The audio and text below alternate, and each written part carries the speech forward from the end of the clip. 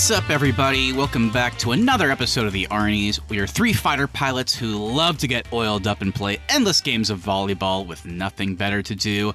I'm Matt Commando Johnson, and you can be my wingman anytime.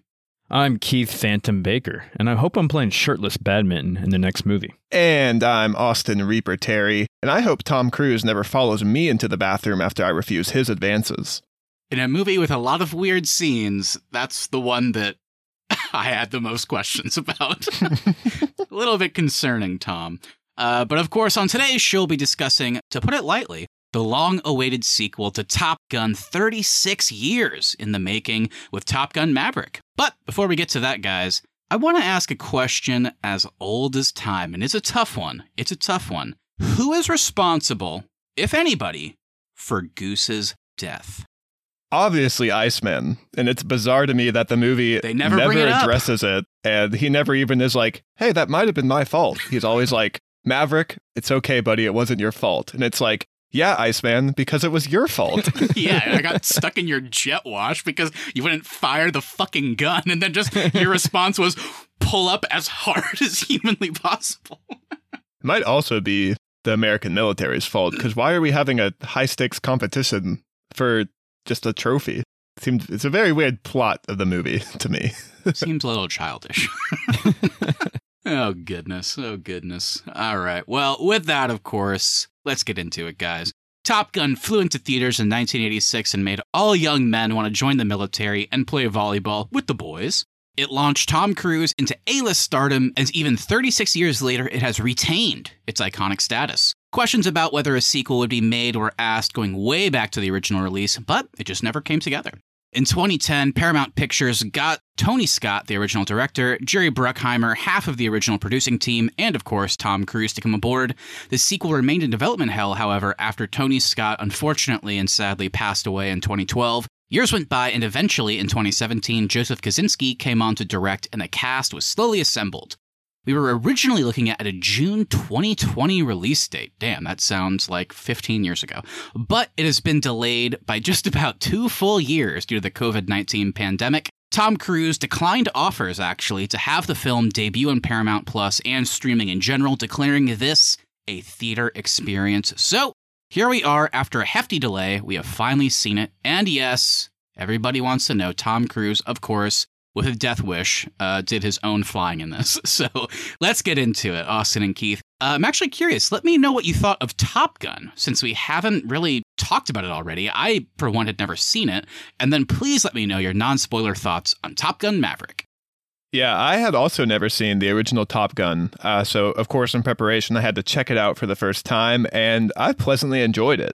For me, I don't know if it necessarily lives up to the hype and like iconic level that people who saw this film in the 80s or in their childhood like really love this film, but I still really enjoyed the movie. I do think there are some weird things around like it's just a competition. It's very like unclear what the military conflict is. And moving into Top Gun Maverick, that's my favorite thing about the movie is there's a more clearly defined mission. There's actual real stakes in this film. And I hands down thoroughly enjoyed Top Gun Maverick and found it kind of like what Blade Runner 2049 is to Blade Runner. It just expands the world and tells its own story with some ties to the sequel, but it's really kind of its own original story. I thought all the performances were great. And I usually kind of rarely agree with you got to see it in theaters. It's a theater experience. But I actually think because of like all the visuals and the flying effects, like this is one you do want to see in theaters for sure. So I'd highly recommend that. I think the continuation of the Goose storyline has some very emotional beats. And I cannot recommend this enough. I think everyone should go see Top Gun Maverick in theaters.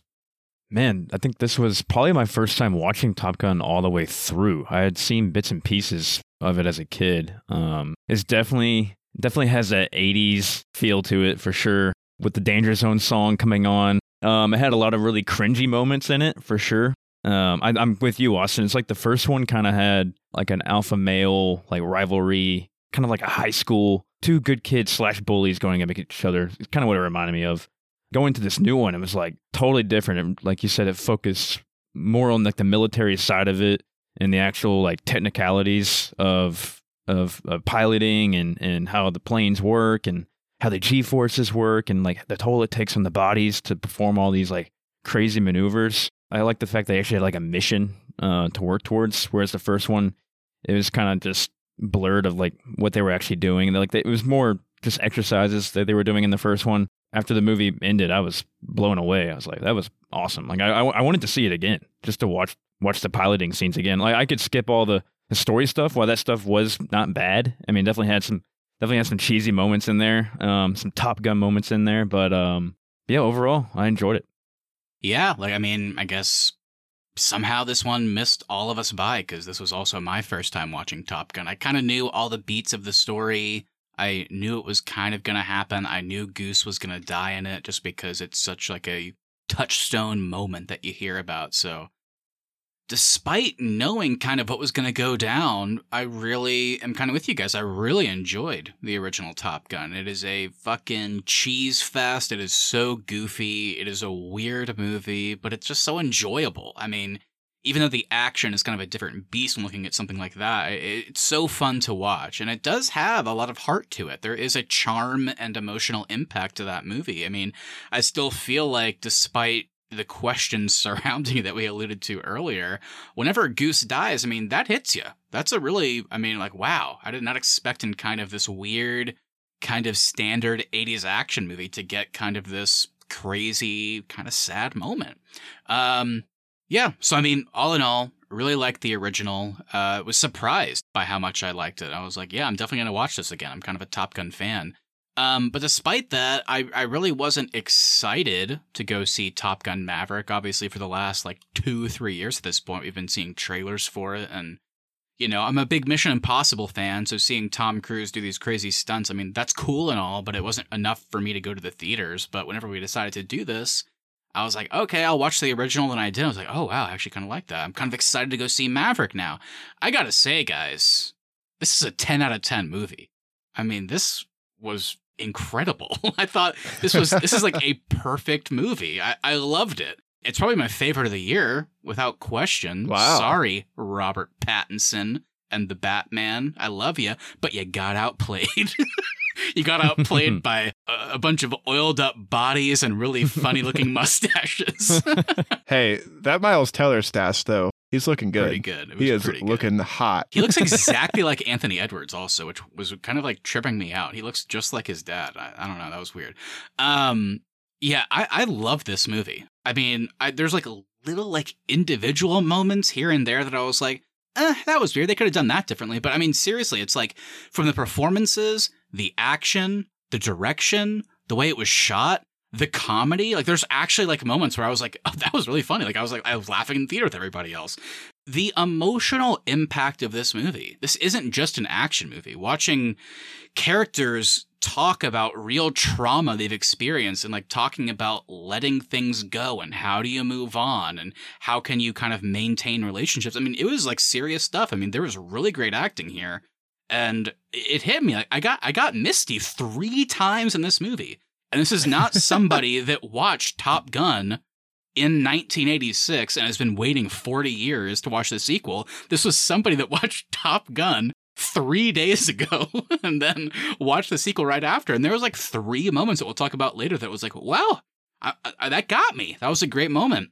So man, yeah, just like in every aspect, this movie worked for me. And I was hearing good things going in, but by the time the credits rolled, I was like, wow, yeah, they outdid my expectations. And I had big ones because I kept hearing how good it was. And I really liked the first one after watching it. So yeah, wow. I mean, I could not recommend Top Gun Maverick enough. And like you said, Austin, you know, we always talk about the theater experience. Like you have Christopher Nolan out there, like trying to make everybody go die from COVID to go see Tenet, which fucking sucked.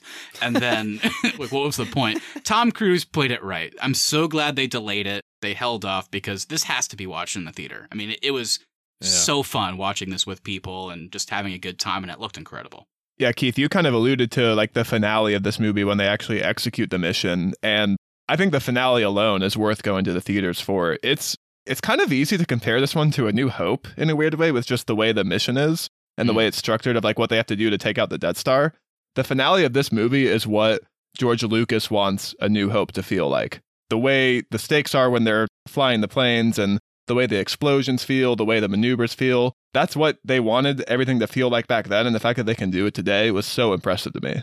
Yeah, I mean, that's a really interesting point. I think, you know, what I would say, Austin, is like, I mean, watching A New Hope today is so interesting because, we weren't alive when A New Hope came out. And you just think about people being in theaters and watching that moment happen. It must have been incredible. And one of the great things about Star Wars is that you can watch that original movie and you still feel kind of the impact of it. It still feels so cool. It's so well choreographed. It hits hard, and it's just like a big fucking like fist pump moment when Luke, drops the torpedoes in and flies off.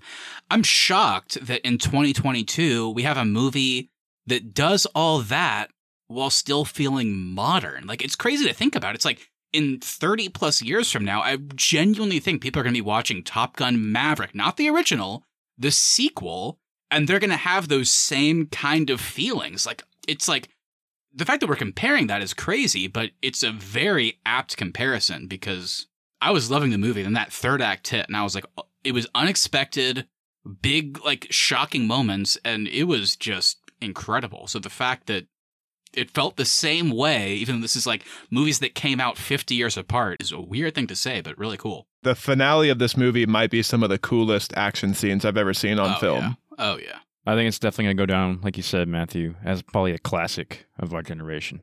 I think so, too. And it's weird to say that for like a sequel, because we don't get a lot of those.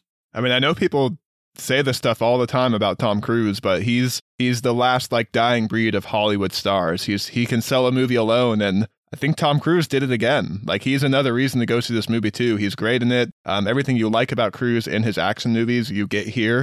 And I think you even get more with some of the emotional beats of the story. You get way more, yeah. I can't recommend this one enough. Well, all right. I always love, guys, when we're doing a recording where, like, we keep almost mentioning spoilers. Like, oh, no, can't do that yet. So why not? Let's just break the dam. Let's get into spoiler territory. It sounds like, and correct me if I'm wrong, anybody out there listening just curious about our thoughts on Top Gun Maverick, this is a huge recommendation. Not only a recommendation for its quality, but you got to see this in theaters if you can. If you feel good going to the theaters, definitely make it happen. And once you go see it, once you've experienced Top Gun Maverick, come on back. Let's get into spoilers and hear our thoughts.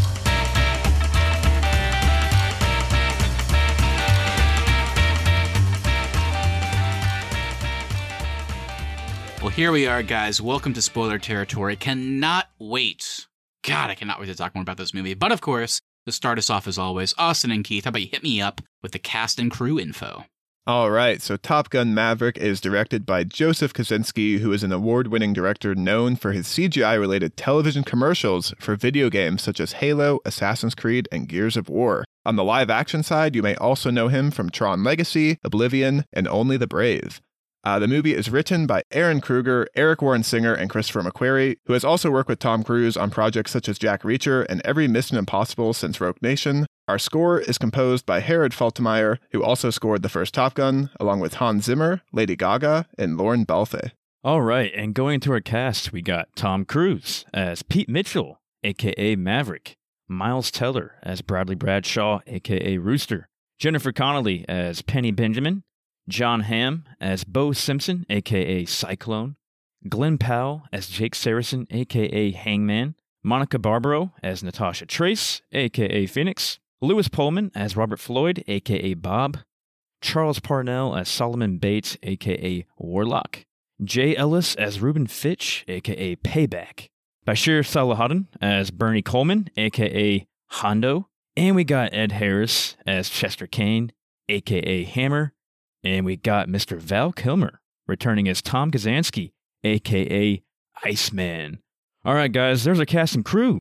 Any positives, any negatives? What do we got? I got to shout out Miles Teller as Rooster. The dude is one of my favorite actors working today, and he absolutely brings it in this movie. As good as I think Tom Cruise is, I think Miles Teller steals the show for me. His performance is super emotional. He really embodies Goose like in a modern era. Then he brings his own things to the part as well. So hands down, Miles Teller was my favorite part of the movie. I'll shout out Mr. John Hamm as Cyclone. I really liked his character in this movie. I kind of liked that he was butting heads with Maverick the whole time and kind of questioning his leadership abilities. And I think John Hamm really played the role well. I've really only seen John Hamm in Mad Men, obviously, as Don Draper. So this is probably my only second time seeing him in more of a leading role. And I think he put on a really good performance and definitely made it believable as like this like hard-ass officer. I also liked, not a joke, that a lot of people in this movie felt like Iceman. I think in a lot of scenes, Cyclone, John Hamm's character, gives you the Iceman vibes. Obviously, Hangman gives you the Iceman vibes. Even in a lot of scenes, I would say Rooster kind of has that Iceman relationship with Maverick. And it's kind of a cool thing to see, like, you know, this many years later, that like we're still getting that fun kind of rivalry and they all feel different, which I really enjoyed. It's interesting you say that, Matt, because I don't know if you guys saw this, but I think because of all the buzz it got about like Tom Cruise is actually flying the planes in this movie, the military actually came out and the Pentagon put out a statement saying like, yes, it's our planes and our ships that are in the movie. Despite this not necessarily being a love letter to the military, you don't always have to do that for us to partner with you on your films. And like the hotheads in this movie would never necessarily be pilots in the military. They would be more like people like Iceman who are calm and cool and collected and follow orders. So it's kind of interesting that a lot of people feel like Iceman, because I think that's how the aviators today would actually be in real life. Well, that's the best thing about Top Gun, is that Iceman is the quote-unquote bad guy, but really he's not. Yes, he's a hothead, he's definitely arrogant, but his big problem with Maverick is that he's dangerous, and he's right. He's a really dangerous pilot. So yeah, I kind of like that the characters are like, dude, you're insane. Like I don't want to fly with you. Goose is the only one that wants to. He's singing "Great Balls of Fire," then bashes his head in. Oh man, guys, I feel like I've been saying it a lot more lately, and maybe that's a good sign for content, but I don't even know who to call out here. I mean, we absolutely have to give a director shout out to Joseph Kosinski. I mean, the directing in this movie is out of control. I love Tron Legacy. People don't like that movie, but I'm telling you guys, there was something there. I knew he could do it. Tom Cruise is great. I love what you said, Austin, earlier. I mean, yes, you get kind of the action hero Tom Cruise, but you also get a lot of like emotional stuff. So I thought he was really great in the movie. If I had like one main shout out, Glenn Powell is someone to watch. Hangman in this movie. This guy's going to be an A-list star. He was the perfect douchebag. I hated him, but I kind of loved him by the end. And that's what I was hoping for. And speaking of that, that's what Iceman was in the first movie. Val Kilmer gets the award for maybe the best scene in the movie. I loved it. That was one of the misty-eyed moments. I was getting a little teary-eyed there, and I love they brought Val Kilmer back, so shout out to him as well. I'm actually really surprised Hangman got your shout out. I don't have an issue with the performance. I thought Glenn Powell was great in the role, but by the end of the film, I mean, he gets lost completely in the story. Like, his only stuff to do in the third act is to sit in his plane and go, "Can I take off now? I really want to go take off now." Like, it's insane. I was really liking this character, and I was like, I can't wait for him to come around. And this is the only part of the movie that didn't feel earned to me, is when they're like, shake his hands, and like, "I'm your buddy now. Me and Miles are gonna do another sequel together." Like, that didn't feel very earned for me. Hangman and Rooster coming to Paramount Plus. Would you guys have been mad if they did the same lines from the first one? Yes. "You can be my wingman anytime." "Bullshit. You can be mine." And they hug. Well, you've heard our thoughts on the movie, but let's do a quick trip over to the critic territory. So here's what they had to say. Top Gun Maverick received widespread praise and currently has a 97% on Rotten Tomatoes. That cites critical consensus is Top Gun Maverick pulls off a feat even trickier than a 4G inverted dive, delivering a long-belated sequel that surpasses its predecessor in wildly entertaining style. Audiences were just as positive. Those polls over on CinemaScore gave it the very rare A+ rating, and those on PostTrack gave it a 96% score, with 86% saying that they would definitely recommend it. Praise was pretty easy to find, I gotta say, and called out specifically Kosinski's direction, the action sequences, visuals, and performances. Also a high praise, which perhaps audiences and critics were not expecting going in, was for the film's emotional weight. The only negatives I could really find were that the soundtrack did not live up to the original, and some found that it was still a pretty cheesy and goofy movie like the original. Obviously, that's going to be pretty subjective for everybody. Personally, I like that it still had some of that feel in some of the scenes. That was kind of fun for me. One of my highlights of the movie is that, for me, it doesn't feel like the original. It doesn't feel as cheesy. It doesn't feel as goofy. It feels a lot more serious and grounded, which is what I really appreciated about the film. Yeah, I think it definitely stands on its own. But then it also has like some slight stuff from the original sprinkled in there, here and there. And you still kind of get that 80s vibe from this movie a little bit. I guess the best scene to actually bring up is the beginning scene on the aircraft carrier. It's the exact same scene. Yeah, Danger Zone starts playing, but then it just gets cut off with some like hardcore, like modern day rock. I was like, oh, okay, that's really cool to break away from like the old stuff. I was glad Danger Zone did not have the same presence in this movie as it did in the original. I know, it's like every 2 seconds, the original, you just hear, doo-doo-dum, doo-doo-dum-dum-dum. Like, oh no. But what about the love? Did you guys miss the love theme? Take My Breath Away?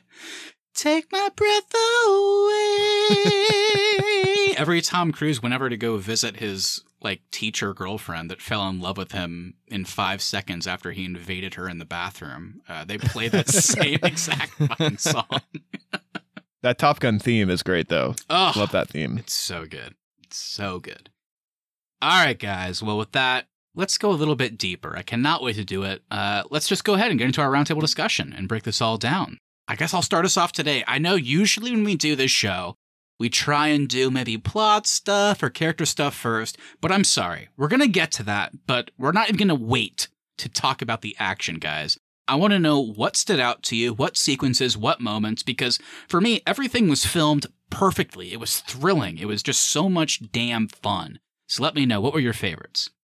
I think the thing that stands out to me the most with this one, especially coming right off of the original, is the way they actually filmed the planes. Like in the original, there's a lot of like inner cockpit shots because it was very hard to track the planes, especially with the technology they had back then. Whereas in this one, it's like wide angles. You can keep track of where everybody is positioned. You can see what the planes are actually doing. And so that felt super cool to me because in the original, I was like, I mean, yeah, this is cool, but I don't really know what's happening. But actually being able to see the maneuvers that they're doing and all this crazy stuff was really fun for me. What did you guys think about the beginning scene with him in the supersonic plane? That was mine, Keith. Trying to get the 10 Gs. So good. It's so badass. I was glad that was the intro to the movie because I was worried that was going to be like a major plot point of the story from the trailers. And I was like, I don't care about him flying a big plane. Right. I just want to see him in a fighter jet. So that was a great intro, though, to get you back into the world. And the fact that he pulled a classic Maverick and went past the 10 Gs. Oh, my God. I gotta say, I mean, we're already getting to it, but this was my first misty-eyed moment. I don't care if I sound, like an emotional guy here, but guys, like genuinely, the way they framed this sequence, I thought was just masterful. Like the way we keep seeing Maverick push it. He just keeps up in the G's. He's almost getting to 10, and we know he can't go beyond that, like you said, Keith. And there's just that moment where he hits it, like everything stops. And then the music drowns out for a second. He does that badass curve that we see. And then we go back to the cockpit view. And then the sun kind of starts to peel in, like the light comes into the cockpit. And then the music starts to build up again. And whenever he says, like, talk to me, Goose, I was like, oh my God, let's go. It was just so good. Such a great moment. I mean, I loved it. I loved the talk to me, Goose line, but when Rooster goes, talk to me, Dad, I was like, that was the worst line of the movie. Because it just begs questions like, wait, so are you saying that Rooster was privy to information that Maverick always said, talk to me, Goose? So now he's going to go, talk to me, Dad. I laughed at that line. But speaking of that, I mean, Austin or Keith, whenever you guys mentioned that like the action is much more legible this time around, that also reminds me of the sequence right after they finish the bombing of the uranium facility. And like they do the thing that we know it's going to happen is they pull their hard G's and they go over the thing and the missiles are coming after them. That first moment where it's just cutting back and forth to all the cockpits and like, break right, you got somebody on your tail. Like it's cutting like it's scary. Like the stakes are built up so well. Like, anybody could have died there. This movie does a great job of like making you think that anybody can die, including Maverick, because when he takes that hit for Rooster, I was like, oh my God, they just killed Maverick. And I guess, the end of this movie is going to be about Rooster. Like I genuinely felt that because I guess the movie did a good job of setting that up as a possibility. It should be like frantic and jarring, but somehow I think the editing is perfect in this movie because you're right, Matt. The way you cut from cockpit to cockpit and then you're cutting outside and seeing the planes like diverging missiles and stuff like that. It should feel like insane and chaotic and hard to track, but it's not at all. And I think it's because you spend so much time with the training mission. And I think comparing this to the original, that's the smartest thing they did was give pilots an actual mission to train for. So how did the overall just like mission and training work for you guys? That's kind of our main driving plot line of the movie. Oh man, I loved it. I just loved like the explanation of everything, as far as like the technicality of the planes, the force that the G-forces play on the body, and the way they had Maverick describe it was perfect. And then when you go into those scenes when they're pulling up and it's like all these G's going on their bodies, you could just like, it felt like you were in the plane, like when you're watching this movie, and you're like, oh my god, because he was saying like, once you pull up, it's going to be 2,000 pounds of pressure on your lungs. You're not going to be able to breathe. You're going to start blacking out immediately, and you have to fight that. And so the whole time, you're just feeling that. Like, they have to perform this job where they have crazy accuracy while also blacking out at the same time. And then immediately after you're supposed to be done, quote unquote, blacking out, that's the moment that the missiles are going to start firing on you. Yeah, then your awareness has to go through the roof. Yeah, I loved it too. I'm so in agreement. While I did love the original Top Gun, Austin and I were talking about it, like, I think before Austin had watched it, and I was laughing because it's just like, it is comical, like, who the villains in the original Top Gun are. And the third act of that movie. Yeah. Like, the way the naval conflict gets just, like, shoehorned in there. They like, just it's say, like, oh. sorry, guys, sorry to interrupt your graduation, but there's a conflict. And it's like, oh, okay, I guess it's not a big deal. And it turns out it's like a war-level big deal. But it doesn't seem like it. Yeah, it is goofy as hell. And let's be fair. In this movie, it still is. The fact that they never named this rogue nation, if you want to call it that. Like, who are they fighting here? I don't know. I guess Russia, because it's cold there. It was my assumption. But who the hell knows? But centering the story around one mission was such a good choice. And it led to moments that I was not expecting from that. Because like you said, Keith, it shouldn't have been fascinating just listening to Maverick like talk about the mission and how it should work, but it really was. And then by the time we get to Iceman has passed, John Hamm as Cyclone has taken over, and he's like, sorry, Maverick, you're out.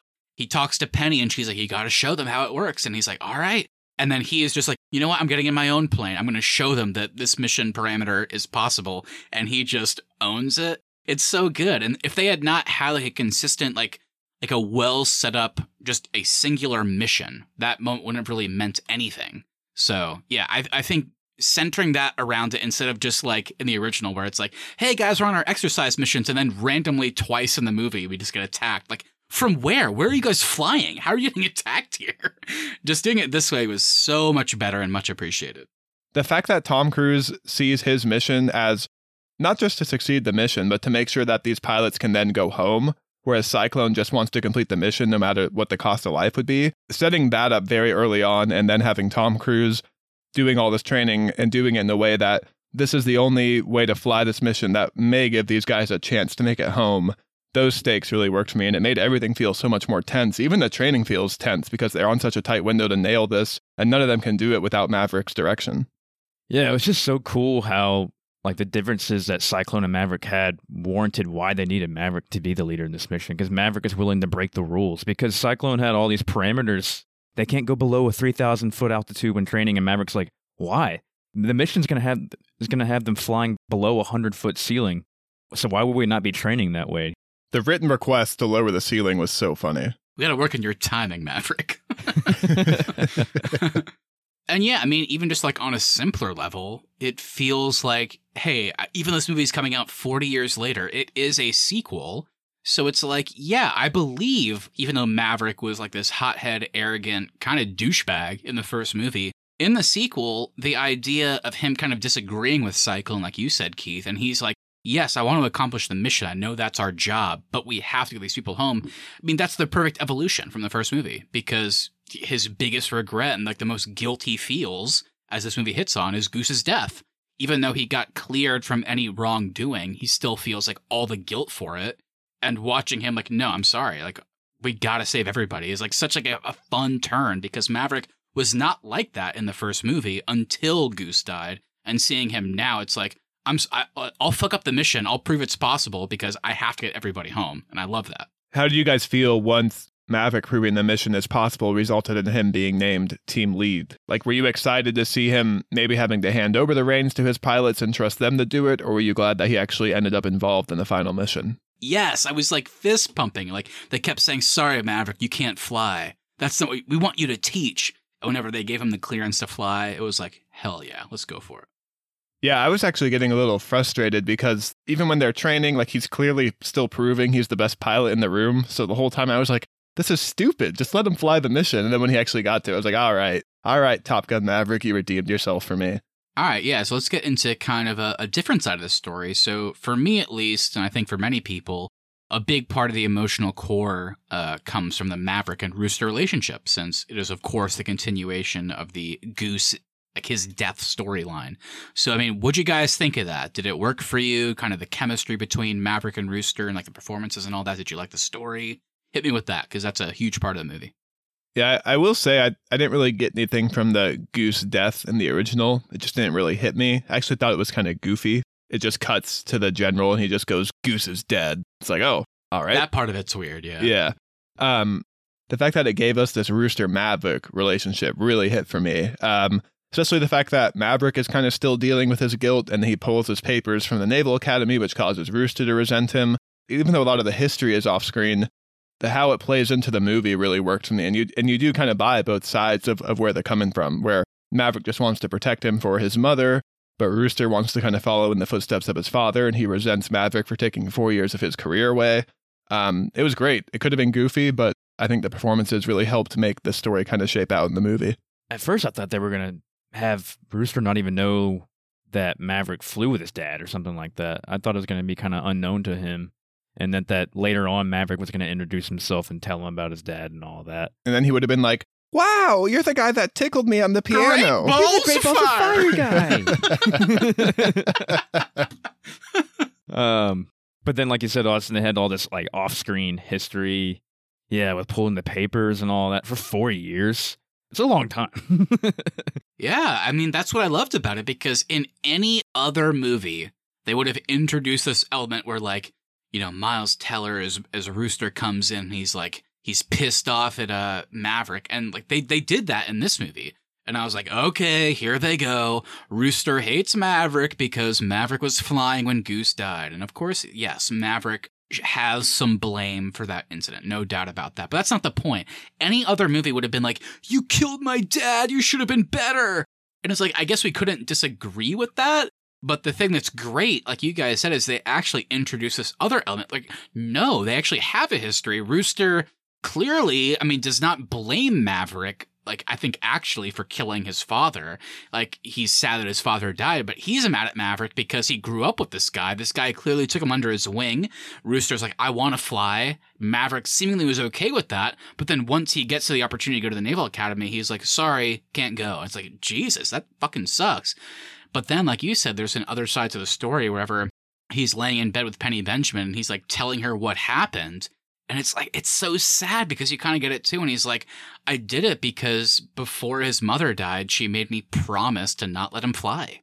Like, I didn't want to do it, but I felt like I had to. And he's like, I can't remember the exact line, but he had an amazing line where he was like, he already lost a father. I wanted him to resent me. I wasn't going to let him resent his mother or something like that. And I thought that was so good. Yeah, that was great. So yeah, I love that relationship because it could have been so basic and simple, like, you killed my dad, fuck you. But it's like, no, there was actual depth to it, which I loved.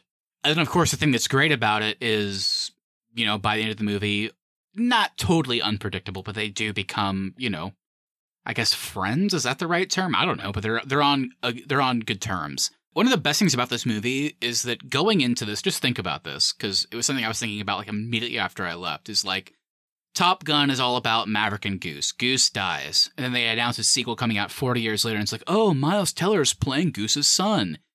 It just seems so obvious that at some point in the movie, Maverick is going to have to fly with Rooster, and it's going to feel like Maverick and Goose back together again. And somehow, this third act of this movie comes out of nowhere, where it's like, hey guys, you like Top Gun? Well, how about we take you out of the planes? We're doing behind enemy line shit. And I was like, oh my God. I had no expectation of that. I wanted more from this sequence, though. I wanted more from it too, but it doesn't stop the fact that whenever they steal an enemy plane, Maverick hops in, and then Rooster hops in, and they shut the canopy. It didn't hit me until that moment where it's like, oh my God, Maverick and Goose's son. Somehow, like, the most predictable thing in the world seemed like this really earned and fun moment. And that's such a cool element of the movie. And yeah, the fact that they ended on good terms, like, you saved my life, no, you saved mine. It's what my dad would have done. They hug. It's cheesy, but I loved it. Yeah, when the canopy closes and you realize, like, oh, Maverick and Goose back together, you can't help but smile when that happens. It's awesome. I will say when they got shot down, I think it's called E&E, like Escape and Evade, and they get shot down, and I was like, oh, shit, they're going to be getting hunted. They're going to have to, like, hide and escape and evade through the woods. I was like, this is going to be awesome. We're going to see their bond form on screen. And then the next scene is them just walking onto the runway and getting into a plane. I was like, well, it was a little easy. If we got to cut something down, I guess it's a flying movie, get them back in the air. But I was like, man, this is going to be sweet. And then right back in the air. I know. I thought I was like, are we about to see Tom Cruise pull out a pistol and start like shooting people? Yeah, I wasn't sure. That'd be crazy. But despite that, we do get Tom Cruise's infamous run. Who would have thought that going into a Top Gun movie whenever he's running through the forest? It's like, oh my God. This guy's running 30 miles an hour.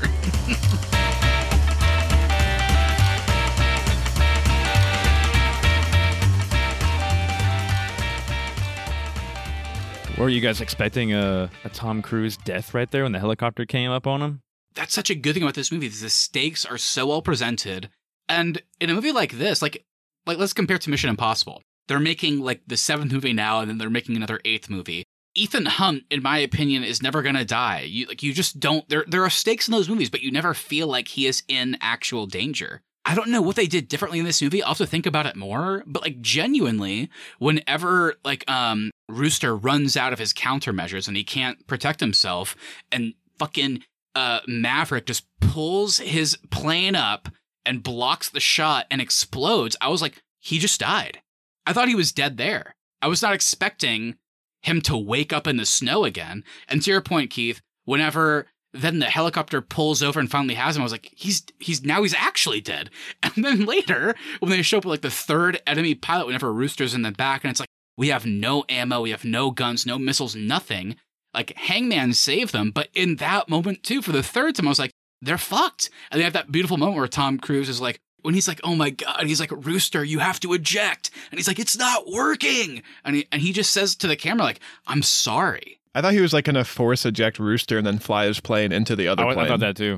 The point being, there was 3 clear times in this movie where I genuinely thought he was going to die. This isn't like a Mission Impossible where it's like, oh, he's, getting in a fight. He might lose. He might die. I never think that. This movie actually made me feel like, Maverick could die. He didn't, but I still felt it. And that was pretty meaningful, I thought.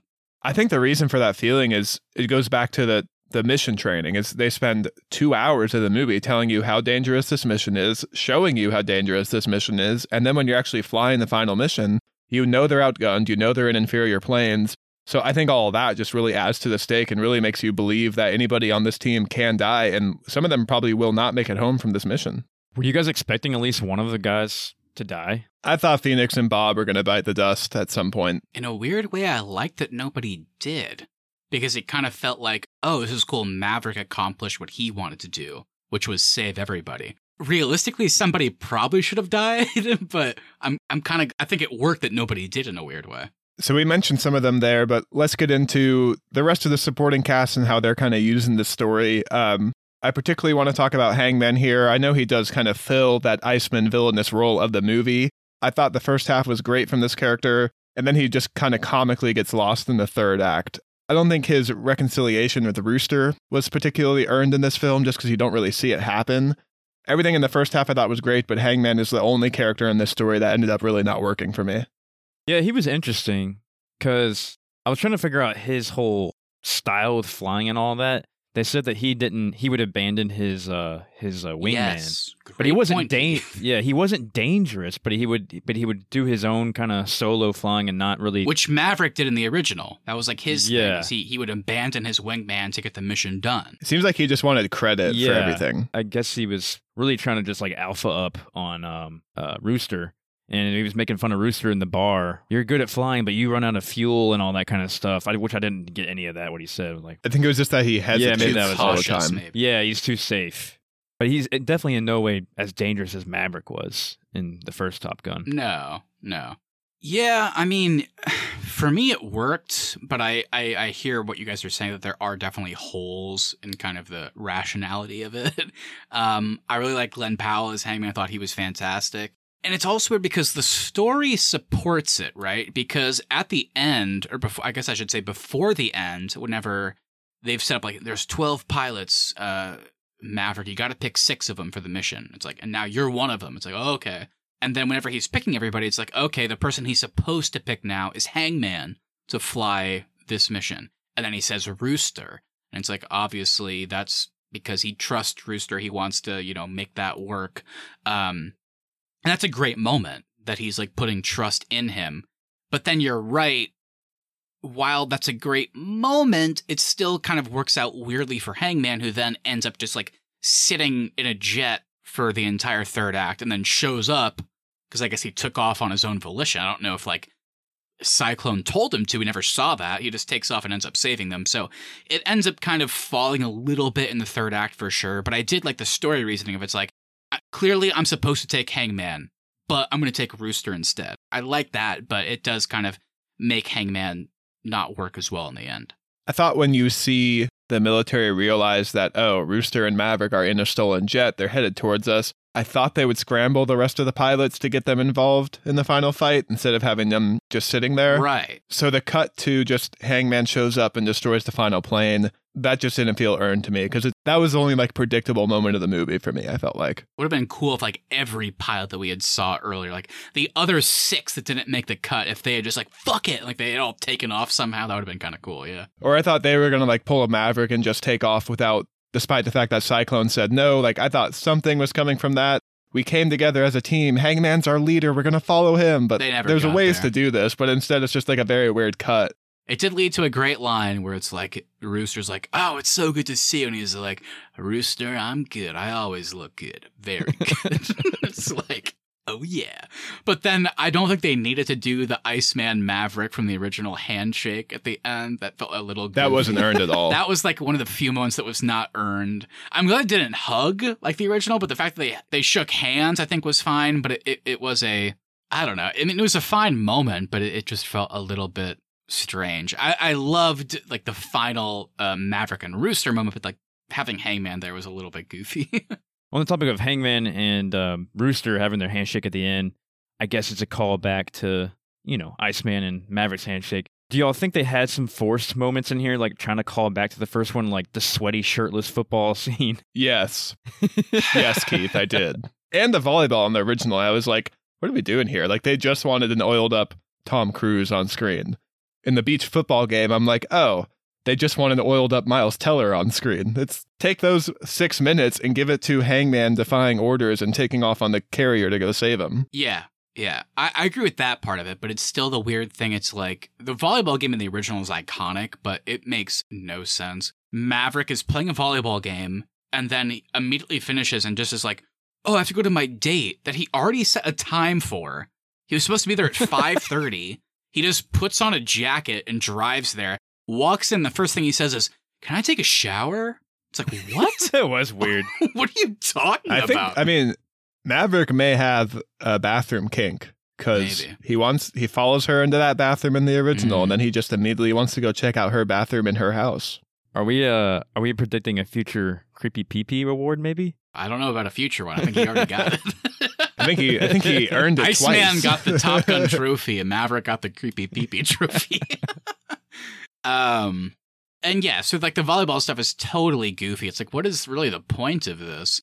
At least the new one had a point where it's like team building, and I love like the throw in like line there of like they're playing offense and defense at the same time. So there was at least a point. So they made that version of the scene better. It was still goofy. I'd still love to see, like you said, Austin, like a few minutes devoted to like Hangman defying orders or something like that. But I still ended up kind of liking it. I'm not saying I didn't enjoy seeing Miles Teller oiled up because he looked good. Of course.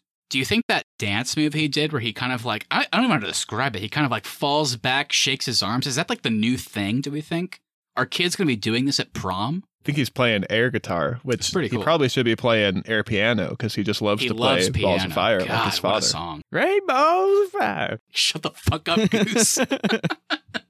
How'd you guys feel about the Penny and Maverick relationship in this one? Loved it. I thought it was awesome. I really liked the scene where he's sneaking out of the house. My theater, I don't know about you guys, but like the theater like erupted in like laughter whenever he falls, and then like the daughter's like, ah! But then like they don't even wait for the joke like to laugh. Like immediately she's like, don't break her heart again. Then everybody immediately stopped laughing and was like, oh shit, like fuck. Like that was a good moment. Like it was a really cool like theater moment. Yeah. I really like their relationship. Just the idea, you know, Penny Benjamin was mentioned in the first movie as the Admiral's daughter that he had, you know, had some type of relationship with, and seeing them come back together, and there's like this history there. It's like every time he comes back, they seemingly try and it doesn't work. And now he's like committed to making it happen. And she's like, well, why this time? So they just had such great chemistry that it's like, okay, they can't get the timing right, but I really enjoyed it. I felt like, you know, the classic 80s thing with Kelly McGillis as Charlie in the first one is just that it's not that they didn't have chemistry. It's just that she says, I love you a few scenes in. And it's like, this is so bad. This is just goofy and stupid. She says, I love you after he's being a child and storming out of the classroom. It's so bad. This movie actually felt kind of real. And also, I'm not trying to make a joke, but in the first movie, they play Take My Breath Away during a very classic 80s erotic sex scene where Tom Cruise's only move is to like just stick his tongue into her mouth. There was so much tongue. But it was insane. But here, it's like, oh no, are they setting it up for a sex scene? I'm scared. And then like genuinely, it just becomes like this, they clearly had sex, but then they're just kind of laying in bed and talking together. And we get these great moments where it's like, so why did you pull Rooster's, you know, papers from the academy? And like, he tells it, well, I promised his mom. Like, it's like, wow, what a cool moment. And so, yeah, I thought their relationship was fantastic. Loved their chemistry. Yeah, the relationship, the chemistry, the performances, all of that I thought was great. I will say I was confused as to who this character was. I wasn't sure. Because in the first one, Charlie's call sign is just her call sign. I forget what her actual name is, but Charlie is like a nickname.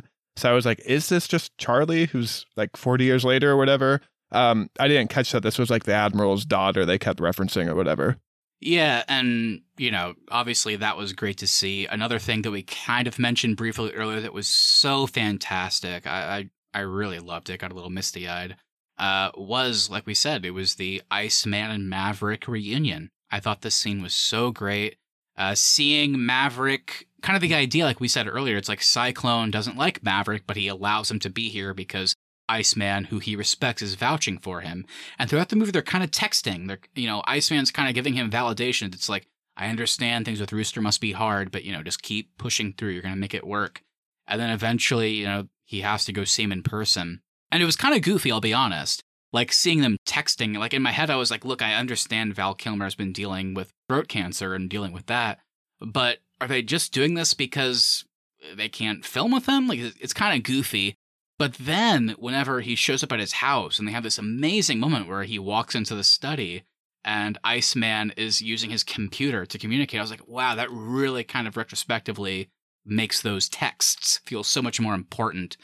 And the moment they have, just like whenever he's just telling him how to kind of deal with Rooster, Maverick is like actually breaking down. Tom Cruise has a very great emotional moment there. And then watching them both stand up, you get Iceman kind of, you know, he speaks to him and they have not only a serious moment, but then it ends with a very funny moment where it's like, so who was the best pilot, you or me? And they have a good laugh about it. Like, what a great scene. Totally stood out for me. I mean, what'd you guys think? I thought the scene was great, very emotional. Originally, I wasn't sure if this was just in here just to get Val Kilmer in the movie. Yeah. You know, like I wasn't sure if it was just like, oh, we got to get Iceman in there just to tie it back to the original. But the fact that this story and Iceman's death in the film actually has a larger impact on the movie and causes Cyclone to then take over the class, like the fact that it meant something to the movie was what really worked for me, as opposed to just like, oh, it's great to see Iceman again. Yeah. Yeah, I think it definitely hit home for me. It was definitely, emotional, like you said. I don't think I've seen Tom Cruise get pretty emotional in other movies, but I think it had been a while. So like to see him cry was pretty amazing. And then the fact that they hug at the end, you could feel the moment. And, you know, from what I heard, I hope I'm not starting rumors here, but from what I heard, Val Kilmer and Tom Cruise did not get along always on the first Top Gun set. So it's kind of cool if they had differences. I'm sure they put him aside now 30 years later. Yeah, I'm not sure about that specifically, but I do know that apparently Val Kilmer did not want to be in the original Top Gun. Like, maybe that's like, it. I don't want to do this movie, but it just kind of fell into his lap and he did it. And of course, it ended up doing great things for his career. And he went on to great stuff in the 90s and early 2000s. But regardless, Keith, like the fun thing is like, even if they didn't get along, Tom Cruise was the one that was like, I don't care what Val Kilmer's going through. He has to come back. He has to be in the movie. We're going to figure out a way. So that's sweet to hear for sure. I mean, without Top Gun, Val Kilmer doesn't get Batman. I'm sure he regrets that. So, now that Maverick has survived, he's getting older, but he's still, he's still young at heart and he's still a great pilot. Do we think we're going to see more of Maverick? Or is there going to be a new series with maybe Rooster taking over the reins? What do you guys think is going to happen? Or is that it? Top Gun Maverick is the closeout to the Top Gun series. I mean, with that goofy hug at the end, I felt like they were definitely setting up a Rooster and Hangman sequel for the franchise. Just given Maverick's age, I think if they did another one, it'd just be goofy at this point if he's like still flying planes. Because at some point in the military, you do age out. I think Maverick has aged out already, and they made exceptions for this mission. With how good Miles Teller was in this movie, I think I'd be down to see a spinoff, but I'm not sure if anybody in this like cast and crew is dying to make a sequel. I think this would be like a studio thing. Yeah, I mean, here's the thing. I mean, this movie has been out for what? 3 days now? It has already made over $250 million. There's no way they don't make something with this. Studios need their money. They need their money. I understand they waited 40 years to make this one, but this just seems different. This just seems like this is hitting at the right time. People are loving this movie. Critics are loving it. Tom Cruise, I know right now, is filming Mission Impossible 8, like the part 2 or whatever, but there's no way they're going to say, all right, Tom, come back for Top Gun 3 after this. And he loves flying, I guess. So I don't see why not. I think they are kind of, without trying, setting up a sequel, like another one. As for what's going to happen, I don't know. Obviously, like you guys said, it seems obvious that maybe Maverick should either die or retire at some point, almost kind of like how Rocky has been phased out of the Creed movies. From what they've said, he's not going to be in Creed 3. So maybe something like that, where, you kind of position Miles Teller's Rooster to be the main lead, and then, just slowly, Maverick just phases out or whatever. But yeah, going into this, I thought this was going to be the end, like you said, Keith. But with how successful this is, both financially and critically, like, I think we're in for like a Top Gun sequel within the next maybe like 5 years at most, I would say. Yeah, I was just gonna say I want to see more. I mean, and I'm not saying we have to have Tom Cruise as Maverick be in it, but I want to see more with this kind of like filmmaking with these planes and the action. I think they'd have to be very careful with the story because we've seen so many spin-offs to these classic films that just bomb. I trust Miles Teller. I trust this crew. So if they can do the right story, I'd be down to see it. Keith, you mentioned like seeing this type of filmmaking with the real planes and everything. Do you want to guess how much it costs per hour for the production crew to rent these planes? I'm going to guess $3 million per hour. It can't be that much, right? I don't know. Maybe like 10 grand. Ooh, Matt is actually almost spot on. It was 11 grand an hour to use these planes and these carriers. Wow, that's cheaper than I thought it was going to be. That does seem low. Yeah.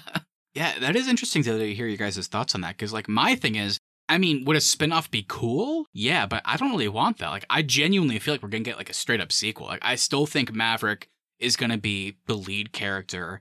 And I think obviously this same team is going to come back and we're just going to get like another mission, another story, like bigger stakes, something crazy is going to happen. But yeah, I do feel like Tom Cruise would come back for this based on the success and like what he clearly likes to do movie-wise and what he likes to film. He likes to fly, so I think he'll come back. And I'm just worried it's going to feel so goofy because it felt very natural in this one of like, you've been a captain for years, like why aren't you promoted, why aren't you an admiral? And he's like, this is the only thing I want to do. At some point that story is just not going to make sense for this character. Like, just the reality of his age and everything, just it felt good for this one. He's the only one that can train for them. I don't know how many times you can tell me that to where it gets to the point where I'm like, this is stupid, he's too old to be in these jets. Yeah, I think you got one more in you. He either dies or he retires. I don't think there's any other option. No in between there. Think about like the team in the first movie. It's like all we cared about was Maverick, Goose, Iceman, and Viper. Whereas this one we have like a solid 6 people that were at least like, yeah, I like their personality. They were fun to watch. I enjoyed them. So it's like you said, the way Hangman comes in at the end is really goofy, but that did feel like sequel bait to me. whenever he's like been benched and then he like saves them and then they land and shake hands, it's like they're clearly setting up like a, relationship to some degree between Hangman and Rooster in a sequel. But like I said, I still think Maverick's going to be there, but we'll see. I just think this has been so successful, like money-wise, and people love it so much. I mean, we're going to get more Top Gun, I feel like, pretty soon. So what shirtless, oiled-up sport are they going to be playing in the sequel? I'd like to see some competitive mini golf. I said it in my intro, badminton. I think ping pong, but for some reason it's going to be on the beach. The wind's just going to be blowing the ping pong balls away. Yeah, but that's how good you are. You gotta, prepare for that wind. Well, the slow motion scene is going to be them shirtless sprinting after the ping pong balls. Exactly. And that's when Danger Zone hits. No, that's when Great Balls of Fire hits. Damn it. No, not again.